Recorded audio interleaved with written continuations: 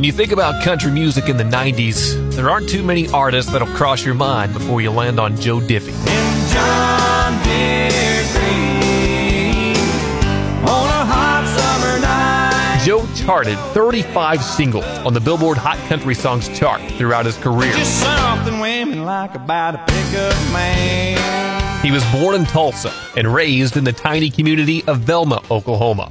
Throughout his youth, he would have temporary stops in San Antonio, Washington State, and Wisconsin. His father, who had held jobs as a teacher, rancher, truck driver, and welder, had musical tastes that ran more towards traditional country. So, unsurprisingly, that was passed down. If the devil danced in empty pockets, he'd have a ball in mind. But he learned about harmony singing by working in gospel and bluegrass groups when he was younger. He'd also play bars, VFW halls, and honky-tonks as a solo act in Duncan, Oklahoma, where he lived with his then-wife and children while working in a local foundry. He'd also partner up with his father to run a small recording studio.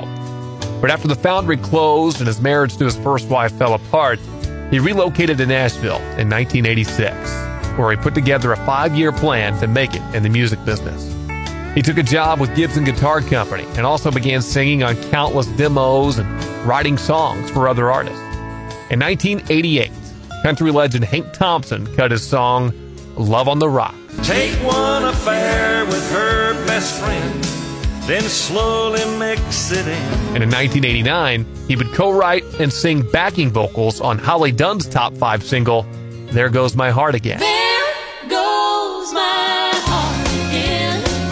Here comes the hurt back in. This opened the door for Diffie to sign with Epic Records, where he would release his debut album, 1,000 Winding Roads, in 1990. And the feel of a muddy road between my toes. The LP produced his inaugural hit, Home, Was a back porch swing where I would sit and Mom would sing Amazing Grace, which set a record by becoming the first country single to top the charts on all 3 trade publications at the time. Was an easy chair with my daddy there and the smell of Sunday supper on the stove. To put a bow on top of what was already a life-changing year of 1990, he was also named the Cashbox Male Vocalist of the Year.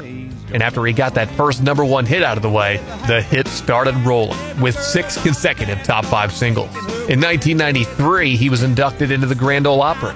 That's also when he released the platinum-selling album, Honky Tonk Attitude. They got Friday night, dead right, honky tonk attitude. The next year, Third Rock from the Sun, which was also certified platinum. Cause and effect, chain of events, all of the chaos makes perfect sense. When you're spinning round, things come undone. Welcome to Earth, Third Rock from the Sun. He'd changed labels a couple of times, moving to Monument and then Broken Bow Records. Then he signed with the Rounder label and returned to his bluegrass roots with the Homecoming album in 1998.